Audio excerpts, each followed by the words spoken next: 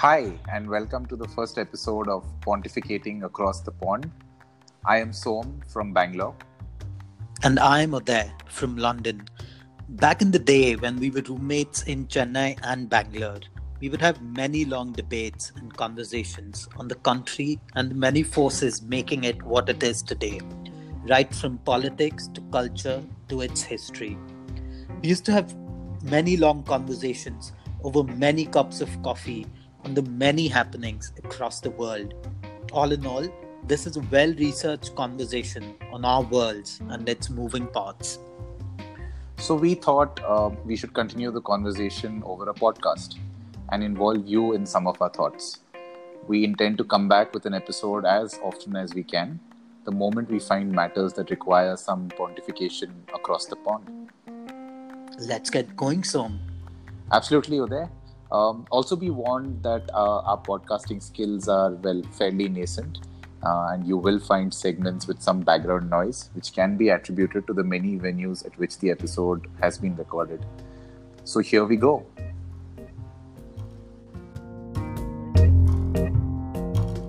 So, it's been a few days, weeks that have passed since Balakot so much has emerged. What were some of your initial thoughts?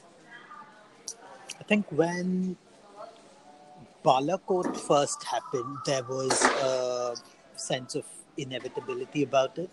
Uh, Mainly after Uri, but also the rhetoric after Pulwama left nothing to the imagination. It was expected that within about 10 days, a fortnight, or 3 weeks, there would be some action. And the action would have to be escalatory as opposed to Uri. And as I've talked about before, ground assault was more or less moot from the get go because snow in the lower reaches of the Himalayas, plus the need to actually strike much deeper deeper into Pakistani territory this time. So there was this sense of foreboding that something was about to happen. So the whole rhetoric around the forces choosing the time and place of striking, that was really moot because we knew pretty much that within 2 or 3 weeks something would happen. And it the very fact that it's reactive also meant that it wouldn't be preemptive, although the government tried to spin it that way. My initial sense after Pulwama was that something would happen, and my initial sense after Balakot was that it's fair game. This is what the nation, the military, the polity, they expected. So, I'd be quite interested to hear what you felt being in the midst of it all in India, what the climate was like, and what the clamor for action actually felt like in Indian homes. Yeah, so I think what was and what kind of worries a lot of us sitting here after Pulwama was that for the first week it was obviously the shock of it. In the time of the Modi government, there've been so many attacks on military establishments, and that seems to have become the norm, right? And a lot of the public feels very insulated because if you remember all the way up till 2008, 2009, there were attacks on the civilian population, right? And I think at some level, with that changing, the entire conversations that happen in living rooms has also changed. So post Pulwama, it was a shock because um, I think with Uri, when it happened in the military camp, it felt like an attack on the army. This happening on the streets of Kashmir felt a lot more real, and I think it kind of evoked a lot more emotion, at least from what I saw from friends and colleagues all over. I think what's scary, like I was mentioning in the beginning, is the fact that there's this inevitability that there needs to be an escalation. That was something that we weren't used to. I think the last time we saw something like that was, when Parakram happened in the early 2000s. Um, it felt like there was an attack on the republic, and therefore a reaction of that kind was justified. But today, while it is a brave young India, and all the rhetoric that has been going around, I think a lot of us are concerned that half measures are being taken. We're not thinking things through, and which is why after Pulwama, the days that uh, soon after the attack, what we saw was a lot of conversation on the world stage, pushing diplomacy and some of our strong relations with neighbors. And it felt like we had gotten to a place where the world believed us. And I think that was very important. And in typical Modi government style, I think at some level, even what happened with Uri, uh, I mean, after Uri, was that citizens had stopped thinking about a potential attack. And we thought that this was what will be our reaction. And then we woke up that morning and heard the news, and I think the strangest part was that we heard the news first from the Pakistani side.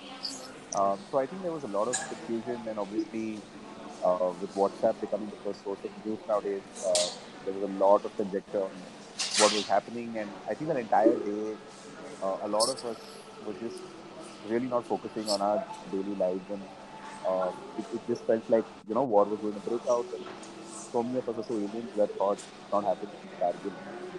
So it was a tense day. And just a small side note, you know, before we kind of dive deeper into the impact of the attack and what happened post that, was that, there's this sense of insensitivity that I feel has snuck in. I had a lot of people around me constantly, it felt like they were betting against what was going to happen next. Feels like with all this information that is available today, with all that we are allowed to read and understand about how the armed forces work, there were people constantly gaming the situation, trying to figure out and making declarations themselves of what will happen next. I think that was the second scariest part for me of the entire Balakot strike. Right? One, the inevitability of it, and second, just how everyone felt it was uh, this bold decision, yes, but also like it was some sort of a game, that hey, the next move I can guess it before you because I have this piece of information from some random source, and I feel that this is the beginning of scary times where you bring this inevitability from the government along with people constantly trying to predict what's going to happen next. So anyway, I mean, from there, let's kind of go to what happened next after that. Yeah, what happened, and one maybe if I could add a third point to that, it would be that as the militants over the rule of BJP and over the rule of BJP since 2014, most of their targets have actually been military. They haven't been civilian. So what this has done is for the rest of India, the Indian mainland, the heartland, attitudes have hardened because the forces are being attacked. It's not just civilians. Whereas on the other end of the spectrum, it's actually polarized Kashmir way more because this generation now feels like they're fighting the righteous war. They're fighting an occupying army as opposed to bombing civilians or, bombing just Lal Chowk or harassing tourists near Dal Lake. It has actually morphed into a fight against occupying forces. And I think that has lent this struggle a lot more legitimacy in the eyes of the Kashmiri citizen. And I think that is very worrying. And that is something that the BJP government is absolutely blind to. They, while they're very happy to ratchet up the rhetoric over Kashmir and the rest of the country, Kashmir has ended up becoming cannon fodder to gain votes in the rest of the country. But Kashmir, I think, is as alienated as it has ever been since 1989. Right, and I feel that a lot of us don't see it that way, and that's kind of unfortunate, right? I think the government has been successful in kind of glazing over what the Kashmiris are feeling and why this battle has kind of turned towards the forces, right? And I think you've really, I mean, you've kind of hits the nail on the head in saying that it's really emboldened the youth in Kashmir, right? A lot of them who are being uh, told about the atrocities, and obviously we're seeing it firsthand of the Indian Army out there. But I think what's happening is that because the entire narrative is changing towards um, young Kashmiris now attacking the establishment versus Pakistani funded terrorists attacking civilians across the country. Uh, a lot of people in the rest of India, and as you know, I'm in the south of India, so I'm so much more further away from a lot of the hardline kind of conversation against the Kashmiris and fundamentalists out there, and obviously Pakistani-sponsored terrorism. Um, the problem is that no one here is seeing it that way, right? It just seems like there are obviously the Modi supporters who are seeing this as a strong man getting his way. And then there are the anti-Modi supporters, which unfortunately is all that we are dividing into today, who are seeing this as they're not seeing it as fair play. They're seeing it as him drumming up electoral votes through some of these moves. But we're completely forgetting what we're really, distressing in Kashmir and how we're making it so much harder out there. Yeah. Uday, you have written on your blog, and you've always kind of chronicled some of those relationships and the history of the separatist movement in Kashmir. So before we kind of get into what Pakistan's response was, maybe if you can just kind of touch upon um, why the lack of involvement of the local Kashmiri parties. I mean, some Farooq Abdullah to the PDP government that was kind of taken away from the Kashmiri people. How have some of these moves by the BJP in the last 2 to 3 years really affected the morale of people out there? And how do you see this playing out, irrespective of a BJP government coming back in power or a coalition coming back in power? So, like you said, the BJP, at least before it came into power, hopes in the valley were very high. And the valley being the heartland, the heartbeat of the whole Kashmir region, Jammu is obviously appended to the valley, but it's the valley which dictates the tempo of the politics in the whole of the state. And, hopes were really very high as of 2014, even before the even before BJP actually made an appearance at the state level, because the valley is, they're no great friends of the Congress. And that's abundantly clear. I mean, Nehru jailed Sheikh Abdullah, and Indira Gandhi jailed Sheikh Abdullah. Rajiv Gandhi and Indira Gandhi were both never very amenable to Farooq Abdullah. So, and actually, the biggest olive branch that was, handed out to the Kashmiri people was by Atal Bihari Vajpayee in NDA one. So the hopes were very so the hopes were very high when the BJP came into power, and but they've continually just frittered away that advantage by a very bombastic rhetoric. They never actually wanted to reconcile various warring parties on the ground. I think when they came into power, there was no real Kashmir strategy apart from giving the forces a freer reign. And back then, a lot of commentators, including me, we saw it as a positive, because the army, we thought, was always dealing with the separatists, with the terrorists, with one hand tied behind their backs.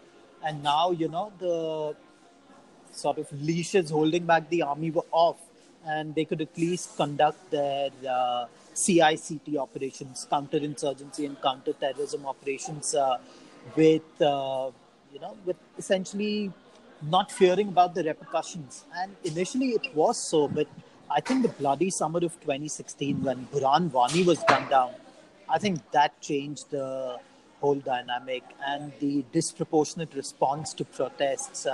I'm not going so far as to say the protests were peaceful. They were not. but the response of the state was still disproportionate. And I think we just haven't recovered from that because the solution has always been military. BJP had a stake in the state government. They chose to withdraw that support.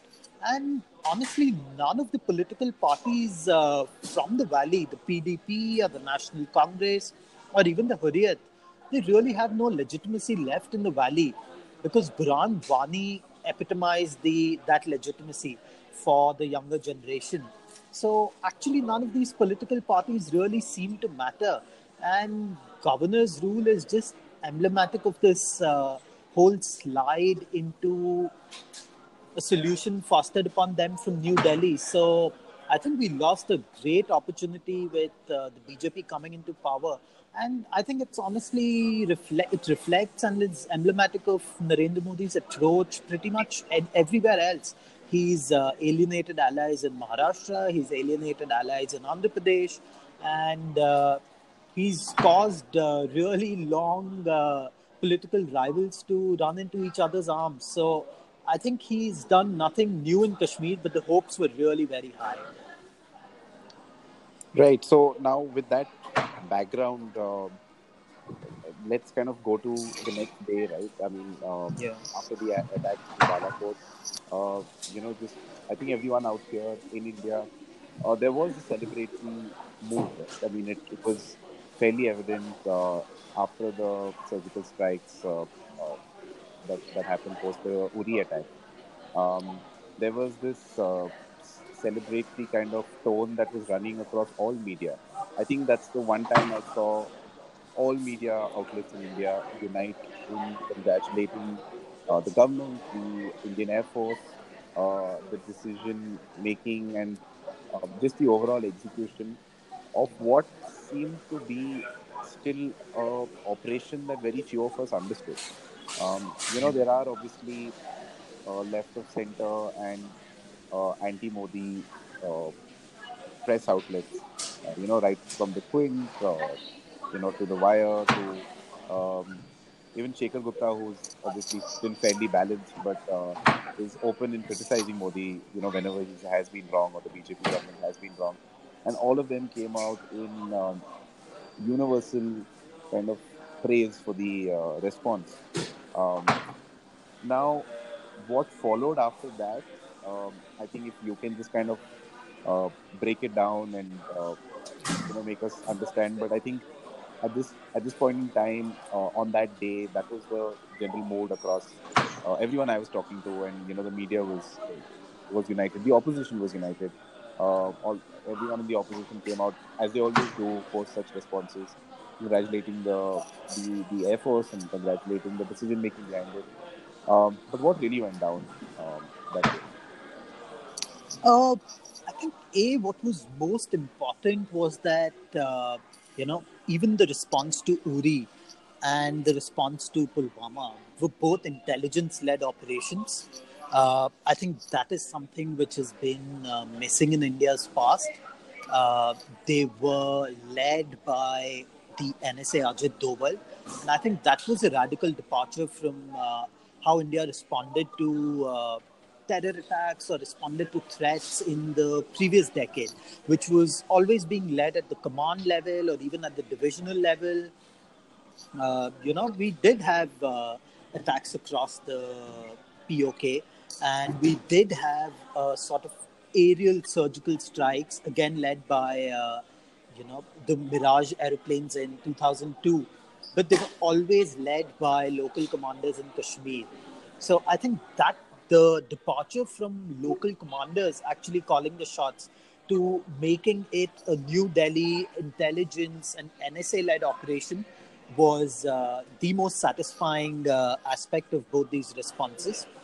And I think the time that India chose, the early hours of 28th, 27th, 28th February, I think it was a window which opened when the AWAC radars of the Pakistani Army and the Pakistani Air Force would find it hard to detect. And of course, there's a lot of conjecture as to the fact that these planes actually flew in from Bhopal and Gwalior and not actually the air bases closer to the border. But let's leave that aside too. Let's put that aside for now. The actual strikes, I think, were very successful. We simply have to take the Air Force's word for it. And I think debating the actual number of casualties misses the whole point.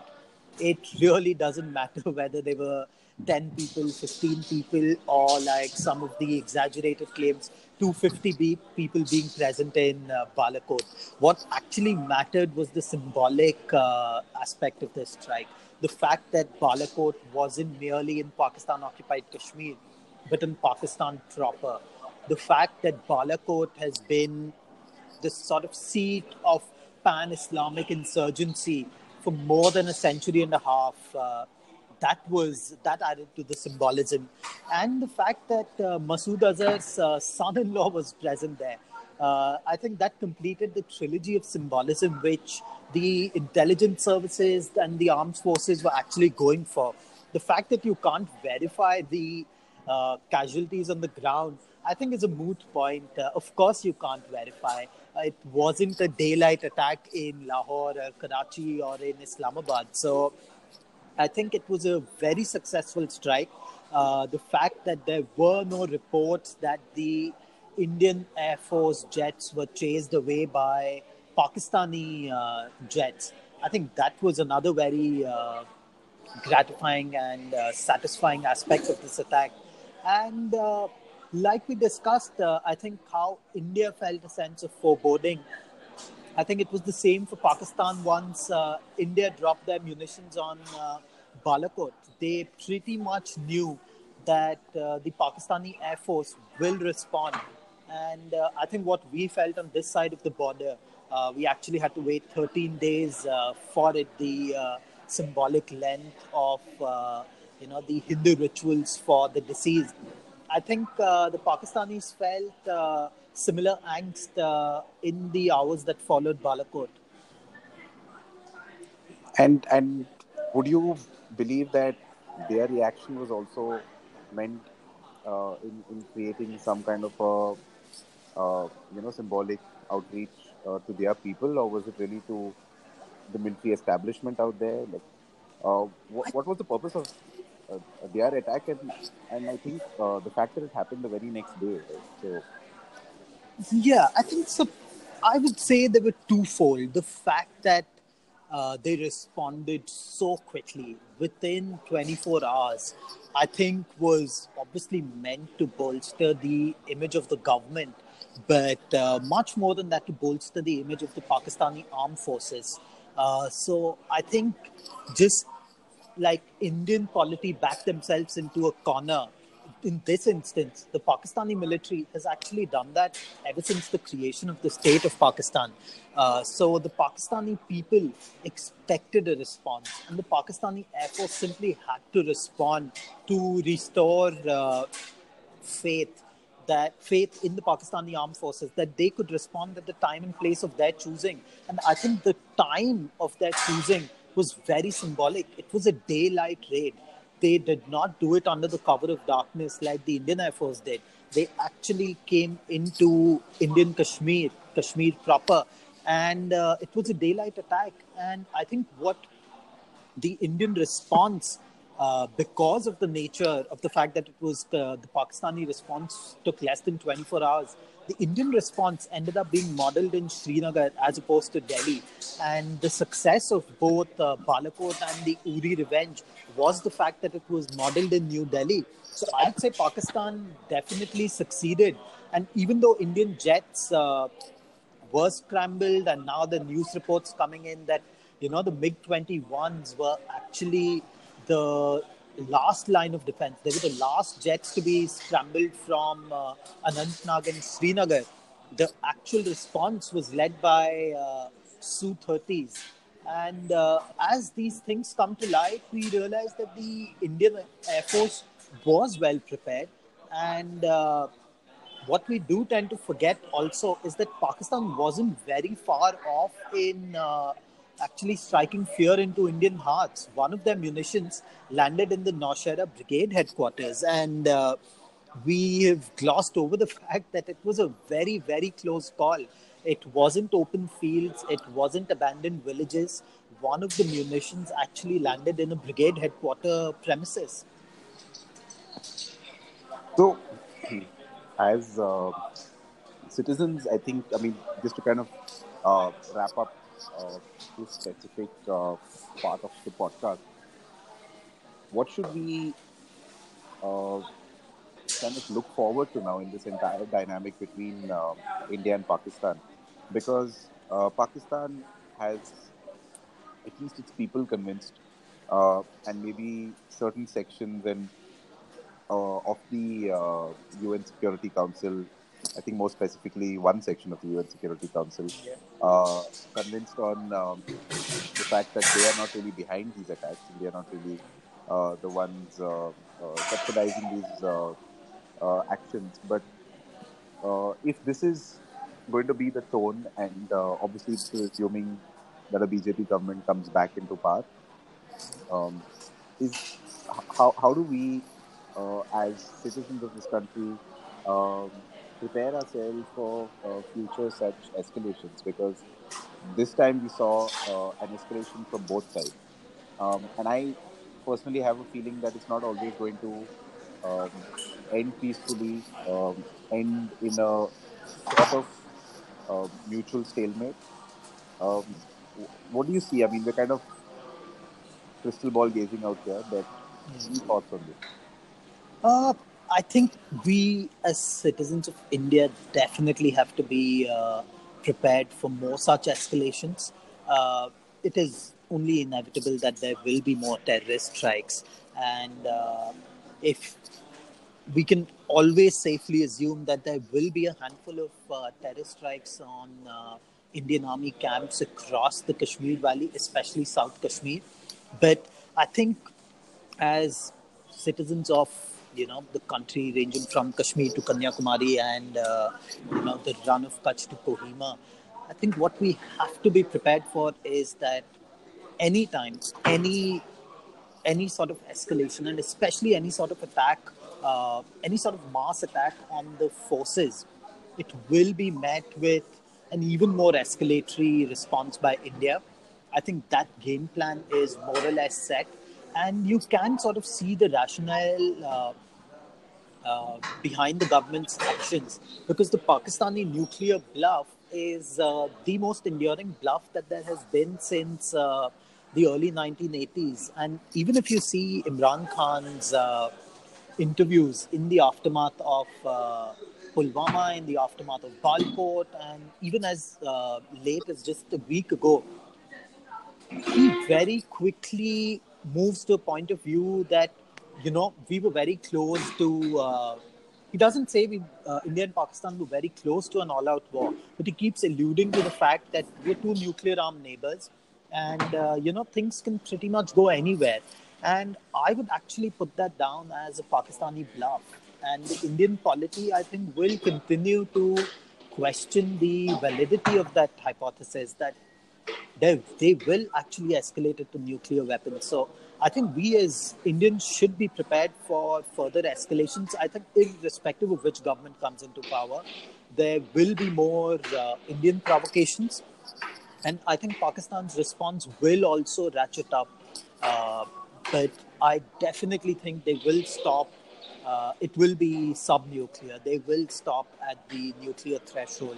And even though it's really very ill-defined, the Pakistani nuclear escalatory radar, I do not think it will turn nuclear, but I think we will have many more scary moments going ahead, because Kashmir continues to be under governor's rule. And like Pulwama, there might be attacks carried out by local youth. You can't really stop that, even with your CICT grade, by empowering the Indian Army, by empowering the border security force. You're really not going to stop internal Kashmiri threats. So I think we should be prepared for more nervous moments, more worrisome moments, because India will continue to retaliate in the same way. Right. So I have a feeling that we are going to come back to this topic on this podcast over the next few months, especially with the elections coming up, especially with just how much the entire escalation and all the conversation around the attack maybe even helped the Modi government in the elections. I think we will come back to this and we will track this entire piece closely. Uh, so let's move on to the next segment. Sure, absolutely. Cool. And Uday, so moving on to the next segment of the podcast today, I thought maybe we could discuss the state of movies in India today, maybe with a specific tilt towards some of the more patriotic minded movies that have been coming out in the last few months. Obviously, a lot of it has been happening. What has kind of stuck out for you? What has been interesting? What has been difficult to watch? And just what do you feel is happening right now? Why are so many of these movies coming out? I think so. Honestly, the number of movies, the number of patriotic movies which have come out, I think, over the past 12 to 18 months, I think it's mind boggling. And the only one made the effort to go and watch was Uri for obvious reasons, given the great love for the army and actually how very well made the movie was. And the trailer was a great lure to actually also get in the masses, not just an audience who've grown up within army families and really like to see most of the things done right in the movie. But at the other end of the spectrum, within patriotic movies, there exist movies like Kesari. There exist movies like Manikarnika, Thugs of Hindustan. I would even club Padmavat in this because it deals with a very emotive issue, and especially for people in Rajasthan, it ended up being their nationalist movie. And of course, there are many reasons why they wanted it banned.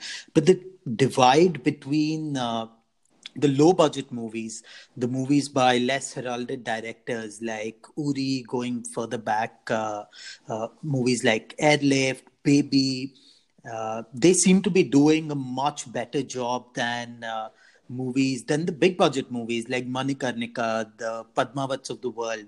And that divide is honestly quite stark. And if you just happen to go through the YouTube comment section, which is the most vitriolic place on the internet, the comments, they really pan these professional movie reviewers for not liking movies like Manikarnika and Thugs of Hindustan. The typical quote being, if something similar was being made over in Hollywood by Steven Spielberg or Martin Scorsese, you would lap it up. But just because it's being made by Indians, you seem to be unable to accept it.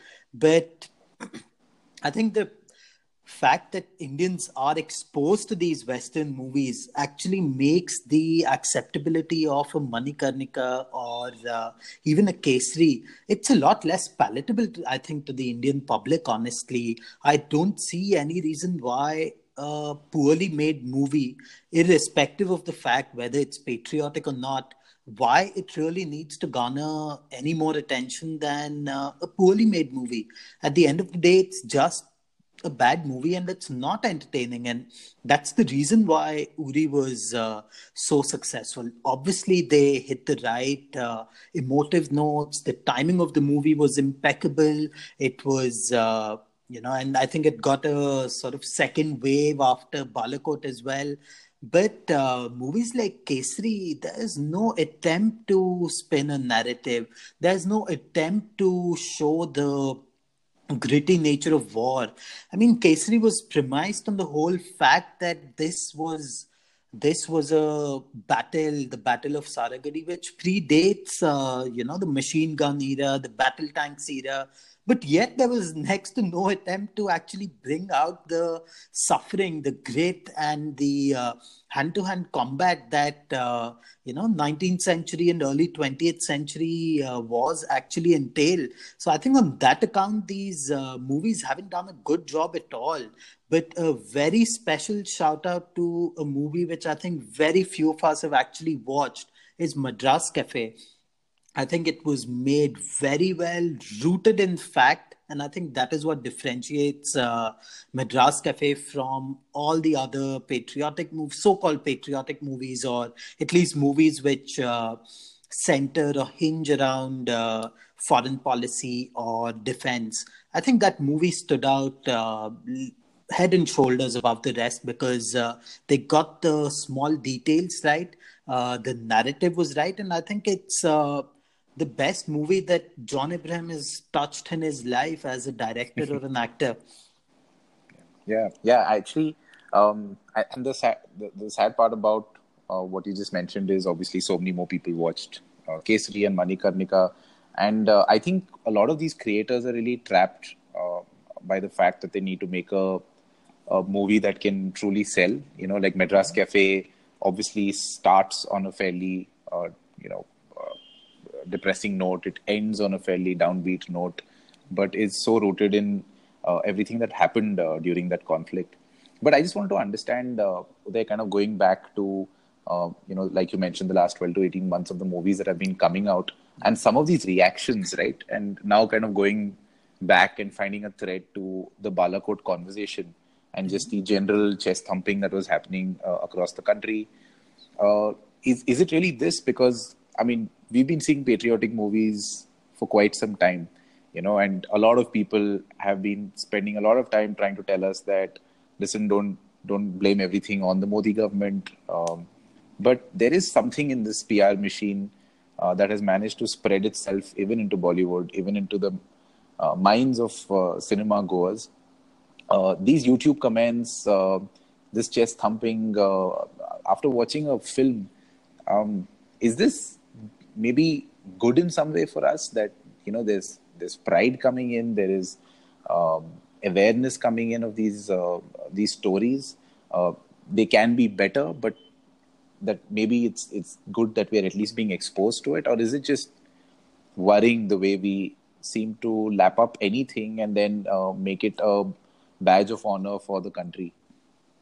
I think for me personally, it is slightly worrying because I would just say if we want to educate ourselves on our history, you should just head to a library or just talk to someone who's 80 years old or 85 years old.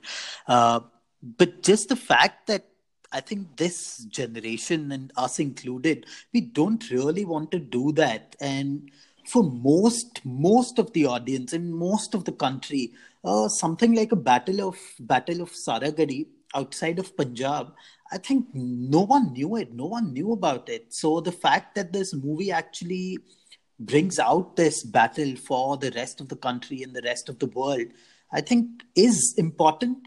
But at the same time, the fact that it's being made as a movie and not a documentary, I think it should be entertaining. It has to be better made. I don't know the nuances, the intricacies of filmmaking, but I don't think it should just pander to a chest thumping audience. And I think, like you pointed out, it's just, I think BJP's attempt, either, subtly, overtly, or covertly, just sort of rewriting and rebranding India's history as a martial history, which is why you have Manikarnika in open defiance of, the paramountcy, the lapse of paramountcy. But I really don't think these are the movies we need. It could be a really well-made movie like the one on the Cuban Missile Crisis, 13 Days. I think that was a spectacular movie. Show us the drama within which happens in Seven Race Course. Show us the drama which happens, in Lok Sabha or in state assemblies. Or show us the drama which happens in the Army High Command. It doesn't necessarily have to be... It doesn't need to have this sort of mass appeal to educate the people. I think people just go in droves just because everyone else around them is. And I think if they stand up and say that this is, this was a really badly made movie on a really good subject, I I think you just can't say that anymore, even amongst friends. So I think it's slightly disturbing for me personally. But for the 60% of India's population, which is whatever below 25, below 30, I think this is the only way they'll ever bother to educate themselves about these issues. Yeah, that's so true because uh, y- when you're witness to some of the half-baked conversations, and I feel that after watching movies like this, the best thing is, like you said, to just go and read up and understand how much of it was really true. Yeah. Because the other problem is in the process of making things entertaining, there's always this disclaimer at the beginning of these movies saying that it's based on true facts, which Yeah. is what you'll never find in a Hollywood movie, where they will base it on facts and that's about it, and they still manage to make the screenplay interesting enough. But the other movie that I think you kind of missed out, which requires mention but not notable mention, was Paltan, and again that was JP Datta bringing back his fairly archaic storytelling techniques to today's time. And you would think that for a man who gave us Border, which whatever said and done back then was, a great movie. I still think it is something that I would love to watch, and it evokes all the right sentiments. It stays fairly true to the facts of the battle.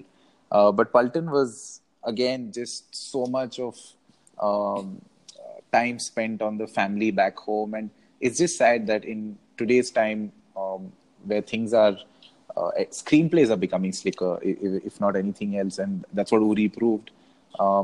Guys like JP Datta are still sticking to old storytelling techniques. Let's not forget the Narendra Modi movie, which I think we all are thankful we don't need to analyze because none of us have gotten to see it till now.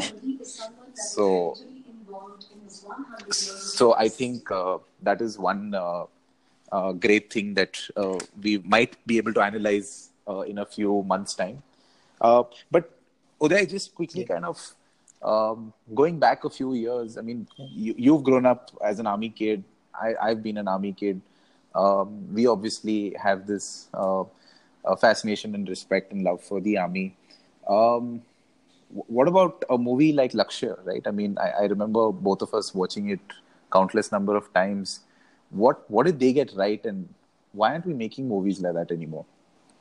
I think they, like Farhan Akhtar said, everything about the movie was right. And when he was asked, what's the one thing that you would change about the movie? And he said the audience. The fact that it was actually a flop was Yeah. just shocking to me. But it has aged splendidly well. And that's much more than what you can say for most of these other movies. I think Uri will age very well because of the fact that.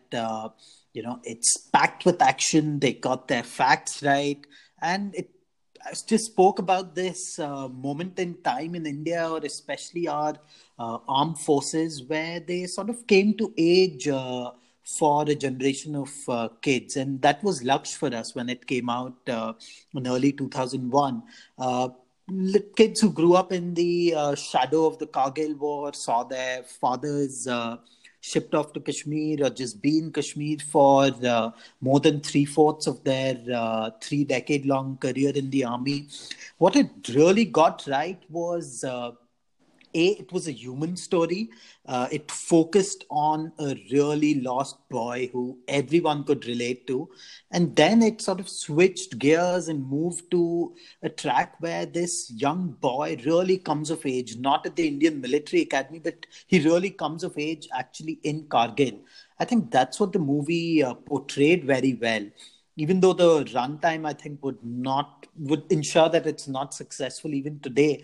I think it's aged really well, and that is the one aspect that they got really spot on. They had a very compelling story to tell, and that's much more than what you can say for all these movies which have come out since. who've had very good background material, who have very good backdrops to tell their story, but they just dilute it, like you said, JP Datta, with using crutches which are 2 or 3 decades old, movies which would have been made in the 1960s. He's still sort of churning out these movies, patriotic movies, and we're just expected to like them because they talk about the Indian Army. I don't think movie going works like that. Yeah, and I really hope we stop seeing such devices being used. And I think Lakshya, the most interesting part about it was the fact that Javed Akhtar wrote the script and wrote it a few years before it was made.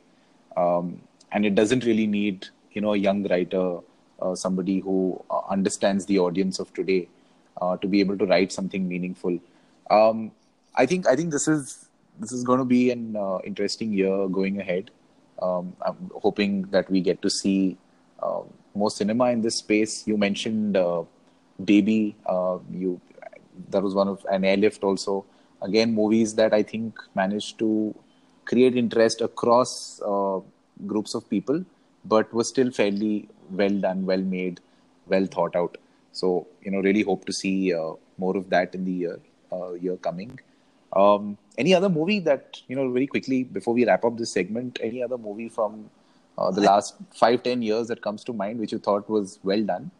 I think apart from Madras Cafe, another movie with another actor mannequin like John Abraham, Arjun Rampal, which I really liked, was D-Day.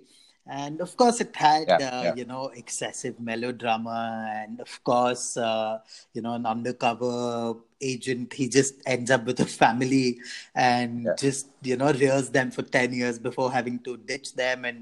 But I think they got many aspects really spot on. The fact that the Indian undercover, the Raw Intelligence Unit X, essentially got to know of the Kahuta nuclear plant by posing as barbers near the nuclear plant. I think, again, the fact that they had a story to tell made it really interesting. It wasn't just about the fact that it was a precision planned mission. It was, just disparate individuals, but all serving India, who are stuck in the middle of a literal shitstorm. The fact that their first capture mission goes wrong, the fact that they have to regroup and still get him on Indian soil. I think it was a very well made movie, but whoever I say this to, they have shot me down because they just didn't think the movie was entertaining. Maybe it's just something in it that appealed to me. What do you think about D-Day? Because I really liked it. Yeah, I really enjoyed the movie. I thought, for one, Arjun Rampal actually managed to hold my attention, which itself was quite the feat. But yeah, I think even I was quite surprised with people's reactions because I think Indian intelligence and undercover agents and the entire aura around the Raw is something that has not really been. Scriptwriters, directors have not really spent time on this. And I felt like D-Day at some level, without any gadgetry, without any master plan, was just simple at some level, and at the same time had a very powerful story. I just felt that maybe what was missing is that at that point in time in India, there was really no large conversation around Dawood, right? And and maybe that's what escaped people, right? Like Uri managed to hit a chord just for its timing. A lot of these movies managed to get timing really bang on, right? Like I think even Madras Cafe not doing that well, that might have been one of the reasons. Lakshya happening so many years after the Kargil war and India being in a fairly decent state of peace. I think that's what's actually kind of unfortunate also, that that's what scriptwriters and directors might have to think about in the future.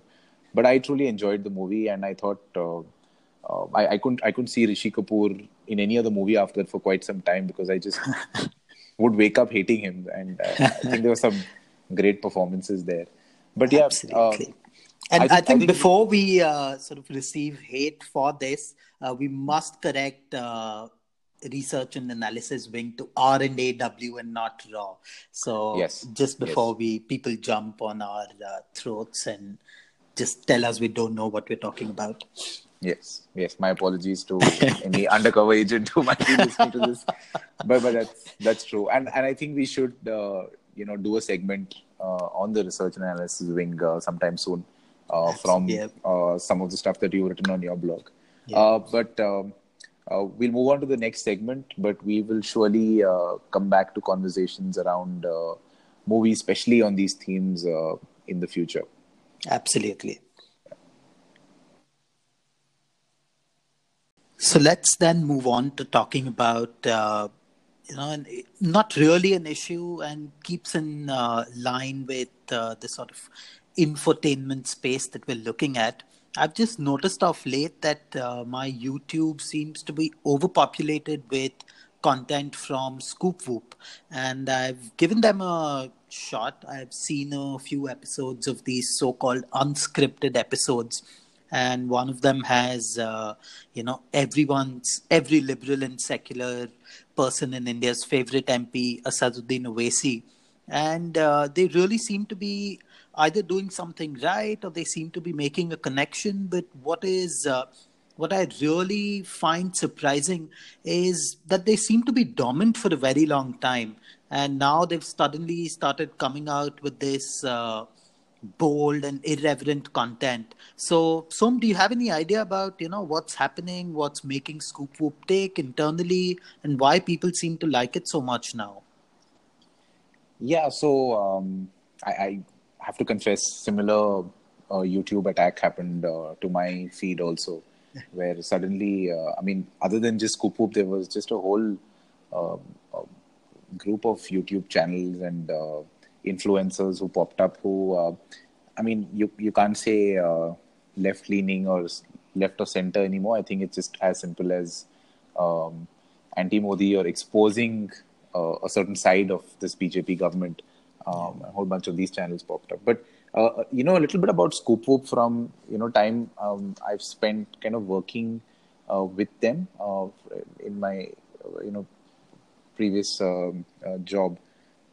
I think we all know what Scoop Whoop kind of represented at one point in time. It was this office content which people would read after lunch. It would be full of memes. There would be these fairly mindless stories and listicles and anything that ticked on the internet, anything that BuzzFeed was doing, pretty much. The quizzes and all of that. It was pretty much India's BuzzFeed until BuzzFeed got serious, right? And that Yeah. happened some years ago, where you started seeing these amazing long form articles, great journalistic stuff, investigative journalistic stuff coming out of BuzzFeed. It was also the time the world was waking up to Vice all across the globe. Somewhere around that time, I remember talking to the team at Scoop Whoop as to what the future had for them, and they were talking about wanting to be the Vice of India. Pretty much around the same time, Vice was figuring out how to get into India. Okay. So and my first question was that, listen, no one's going to take you seriously, right? So how are you guys going to be taken seriously if that's what you want to do? And they didn't have answers, but it felt like they had a plan. And I think what's happened, and it's kind of hit me suddenly, but clearly a lot of this content that we see today has been in the works for nearly a year and a half.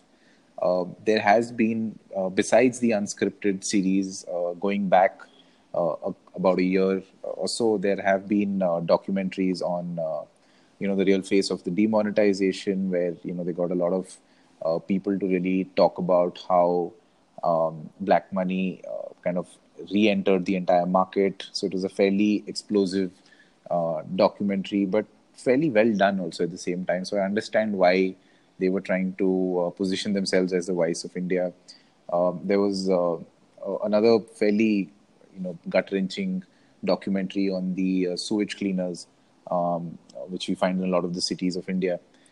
So from there, they started taking a turn towards exposing a lot of what the BJP had become in the last couple of years, or at least the leadership had become in the last couple of years, which led to some of the Scoop Whoop unscripted videos, of which one of my favorites is where Sandesh Bhatia, who's pretty much the face of Scoop Whoop Unscripted, and I think one of the funniest political commentators we have, can totally have his own late night show, and I hope he does sometime.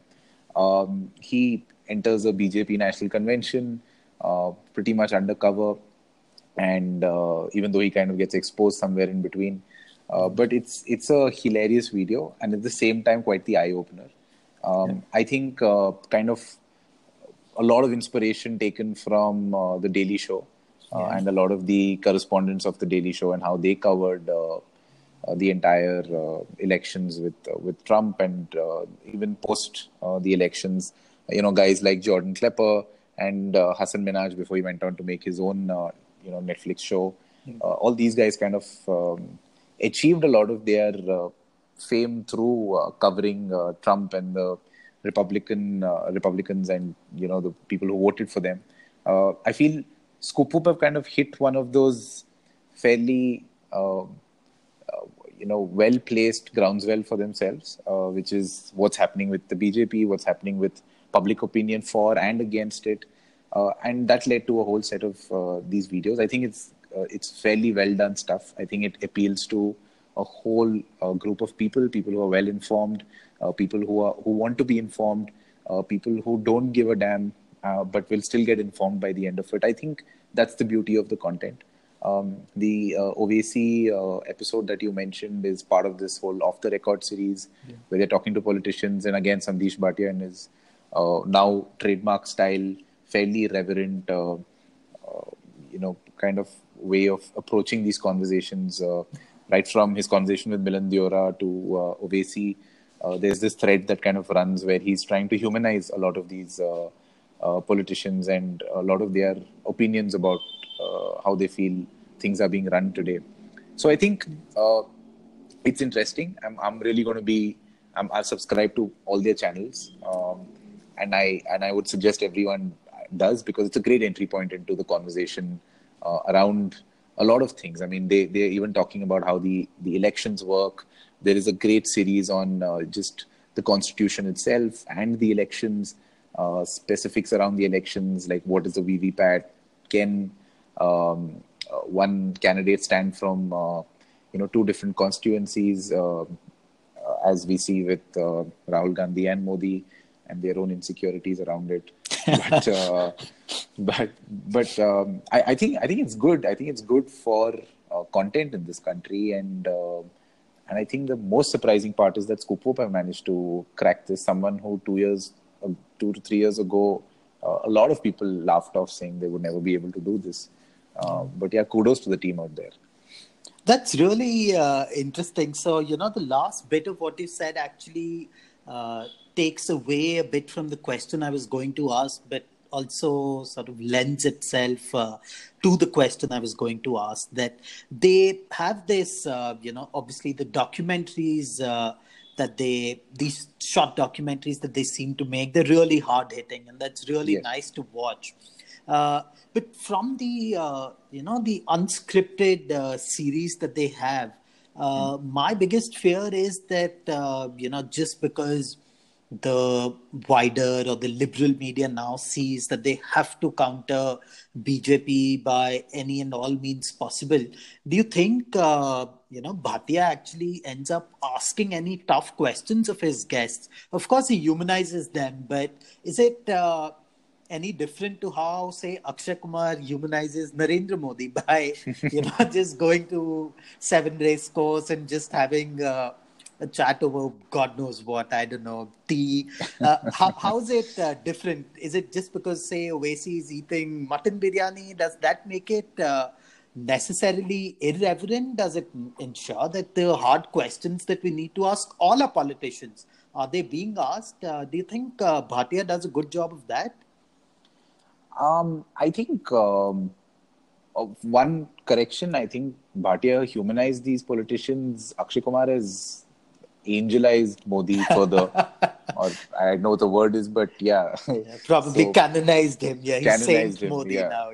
Yeah, it's on another level. But I think what I came away feeling after watching videos was he approaches some of those conversations. He does ask them questions that not necessarily makes them feel uncomfortable, but it's fairly clear they're not ready to answer some of those questions in full. Yeah. But I think what's important is that Sandesh Bhatia is not really um, a voice for, you know, political understanding of any kind. He's not someone known for you know, maybe studying, understanding policy, having an opinion on it. He's really someone who's creating this platform for this kind of a conversation. You know, another great example is Kunal Kamra, right? Yeah. And some of the interviews that he has been doing. Absolutely. He's Yeah.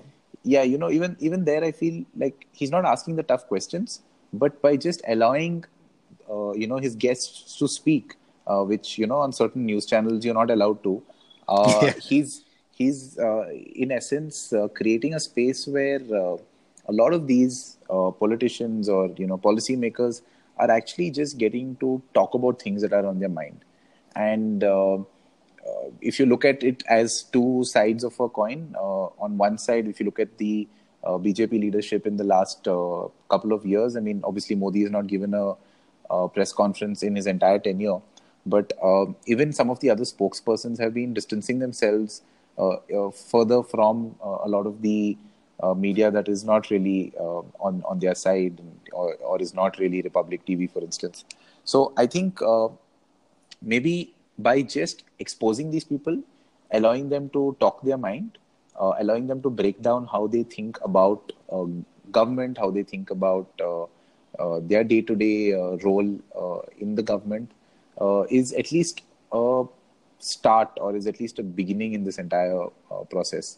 Yes, the food part is the humanizing part, and that's where all serious conversation kind of ends. But I feel it's a beginning, right? And I think with maybe the two of us, because we may watch more, you know, in-depth stuff on what's happening with policymakers, what they really have to say. You know, we have other shows like the one by Shekhar Gupta, like we discussed in the Balakot segment, where there's a lot more in-depth analysis. I feel this is great for an audience who's just kind of trying to understand these politicians, trying to understand their opinions, and saying that, hey, these guys are normal people, Yeah. and it will be interesting. So I think what's actually interesting is how Sandesh Bhatia actually asks the tough questions to the citizens on the streets, right? As a part of the Scoop Up Unscripted series, while it's all still in jest and humor. But I feel that is a great eye opener, right? Because those are Yeah. the people I feel who need to be questioned today. Like all of us need to be questioned as to why are we supporting someone, or why are we quiet about something, or why are we so vocal or violent about something. I feel there is this eye opener which I think will be good for us.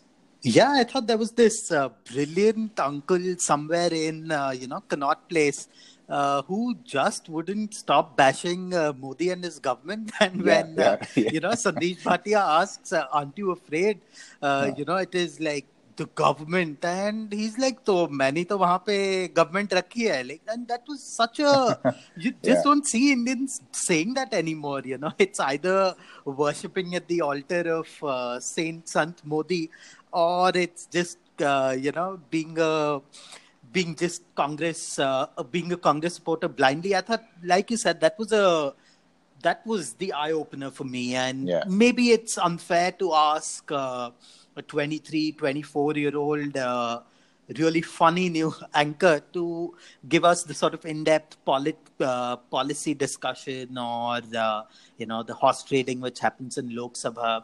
So just to sort of round this off, then I see this triumvirate of independent liberal media, at least on my YouTube feed, and that seems to be the place where most people are now consuming their news.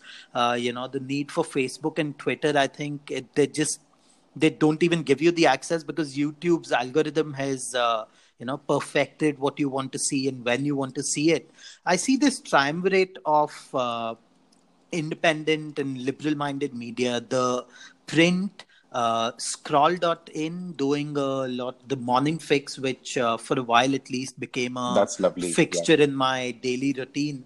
Yeah. And then obviously Scoop Whoop. So within these three, which space do you see Scoop Whoop capturing, and which space do you see the print and scroll inhabiting?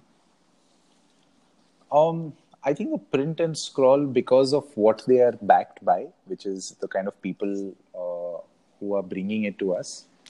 I mean, obviously, the scroll for years has been doing fairly groundbreaking stories on a host of things, right? Right from culture to the arts to politics, and really bringing out stories from the hinterlands, bringing stories of the lesser known common man. So I think they come from a fairly serious platform, uh, which is what even the print does, with obviously with Shekhar Gupta at the helm of it. Um, I feel that there is a lot of that media today, right? There's also the Wire, and there is enough content for people who are interested in understanding things in a little depth. But I feel this is the part that is missing, right? I mean, AIB, the erstwhile AIB, now we can Yeah. say, had this show on Hotstar, right? I forget the name also now. It was that forgettable. But in most parts, they were really, I mean, in all honesty and fairness to them, I think there were some good episodes there. Yeah. But what they were trying to create was this whole, late night show, kind of um, episodic kind of a show. But I feel that in today's the kind of media that we are consuming today, even if you look at the late night show with the Daily Show with Trevor Noah, the stuff that is doing really well for them is the little snippets on YouTube that they put out, because that's what's reaching out to the world, because the Daily Show is not something that's accessible to all of us. Yeah. And that's how a lot of people are consuming news. That's where a lot of opinion is coming out. And I think Scoop Whoop, where by balancing out their inherently comic past and into telling the news today, and also interspersing it with some of these documentaries, are creating a fairly comprehensive kind of a news media outlet.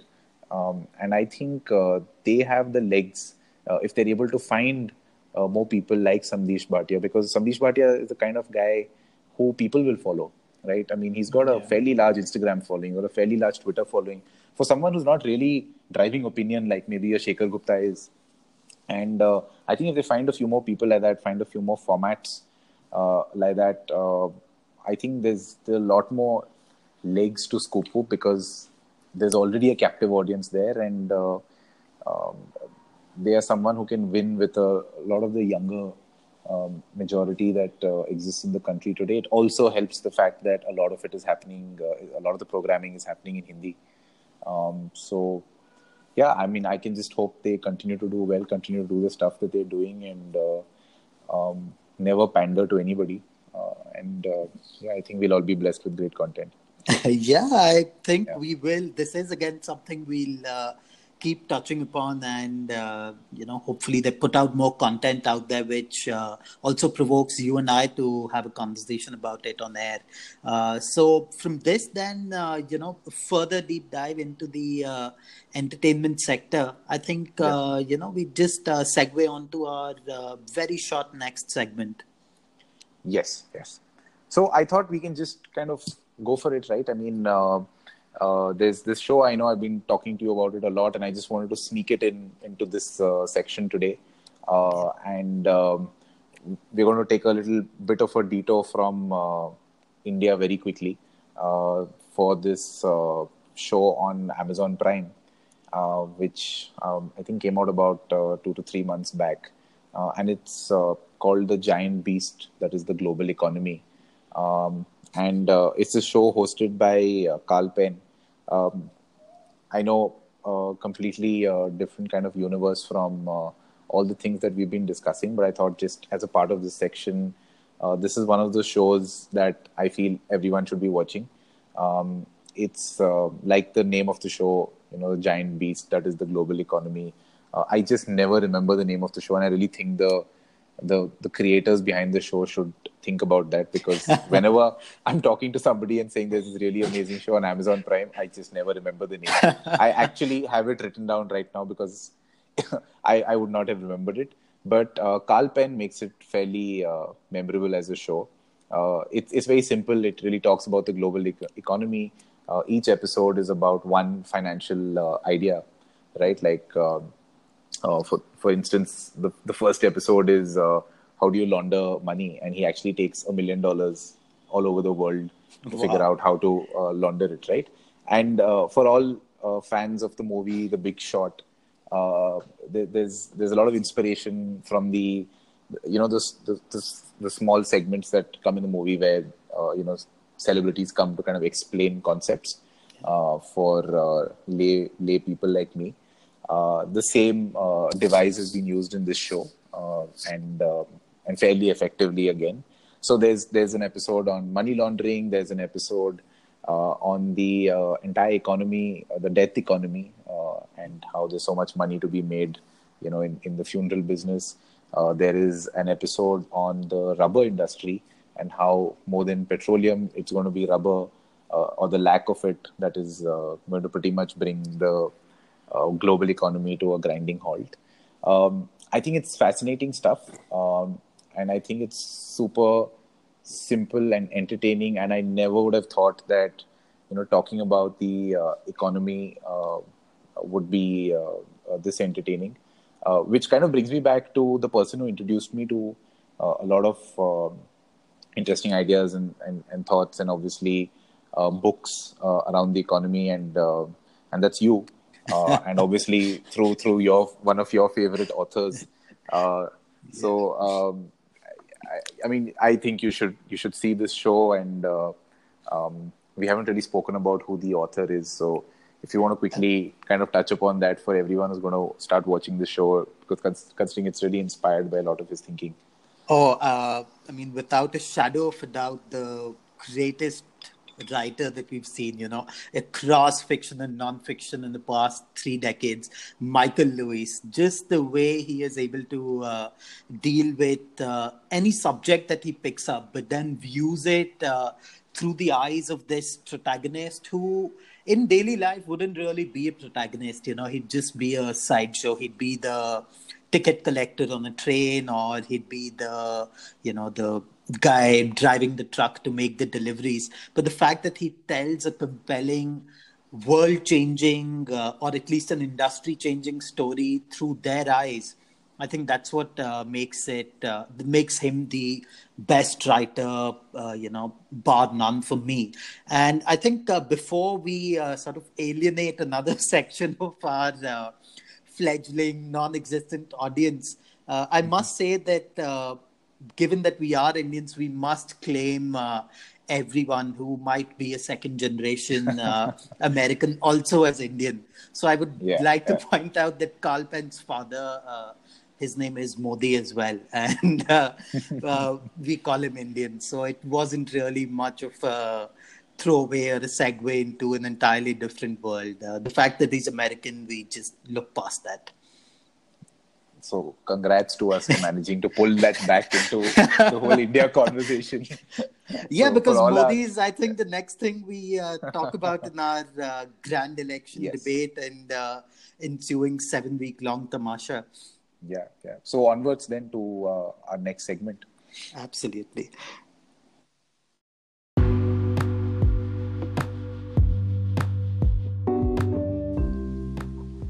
Okay, so we are into our final segment, and for everyone who's been waiting for it, I'm so sorry if you felt this was so long. And for everyone who's sad it's coming to an end, I think we've got ourselves some followers there. But I think with you all across on the other side of the pond in the UK, I just wanted to know, as we were going to close this podcast with our 3-part series on the elections, just what has it been like? How have you been following the coverage? Have you been missing being here? Just overall sentiments from your perspective. So as for consuming Indian news, it's been the Hindu after they actually bothered to comply with the GDPR, because they didn't for the longest time, and hence it was blocked here in the UK. Honestly, I don't think I feel like I'm missing out on anything by not being in India and being participating citizen in this election, because citizens who don't reside in India simply can't vote. So I really don't think I'm missing out on anything by not being in the midst of it, because it just seems to be a shitstorm of all issues which really don't matter to the country. I mean, we don't talk about the economy, we don't talk about growth, we don't talk about jobs, and somehow all the issues which are being discussed are something which really don't catch my fancy. And I think that's the difference from 2014 to now. The fact that there was a clearly different narrative being provided by the opposition party to there being honestly nothing now. I mean, they're competing in dole-outs, they're competing in handouts. So I don't think this election is as exciting for me as the previous one. Yeah, I completely agree with you. I mean, sitting here, it's quite disappointing every day to hear some of the coverage around the elections. Suddenly realize just the gravity of the fact that this elections goes on for nearly about a month and a half. I somehow feel like all previous elections used to get over in just a week, but this feels like it's dragging on. Just some of the news coming out of both parties. I mean, I don't want to give too much time to the fact that there is Pragya Sadhvi Thakur now contesting from Bhopal for BJP. I mean, just it's very difficult to even digest some of this news, right? It's just so hard to understand why some of these things are happening. There is a huge amount of versions of voter fraud and the VVPAT not working in certain parts of the country in certain phases of the elections. It just feels like a lot of the conversation, like you're saying, has nothing to do with promises that the parties are supposed to make to us as citizens. What is so broken this time? I mean, this is supposed to be Modi's return. This is supposed to be Rahul Gandhi's ascendancy.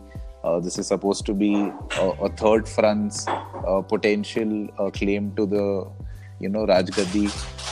Why is it so meaningless? What's going wrong this time? I think it's just so terribly hard to put your finger on it, because it just seems to have descended and spiraled out of control, essentially. For anyone who wants to control the narrative, build a narrative, it has just seemed beyond them. And I don't know, I mean, secretly I think that the fact that the central narrative is so broken, people will actually give more consideration to their own assembly elections. I know they've always been very important, to the Indian people.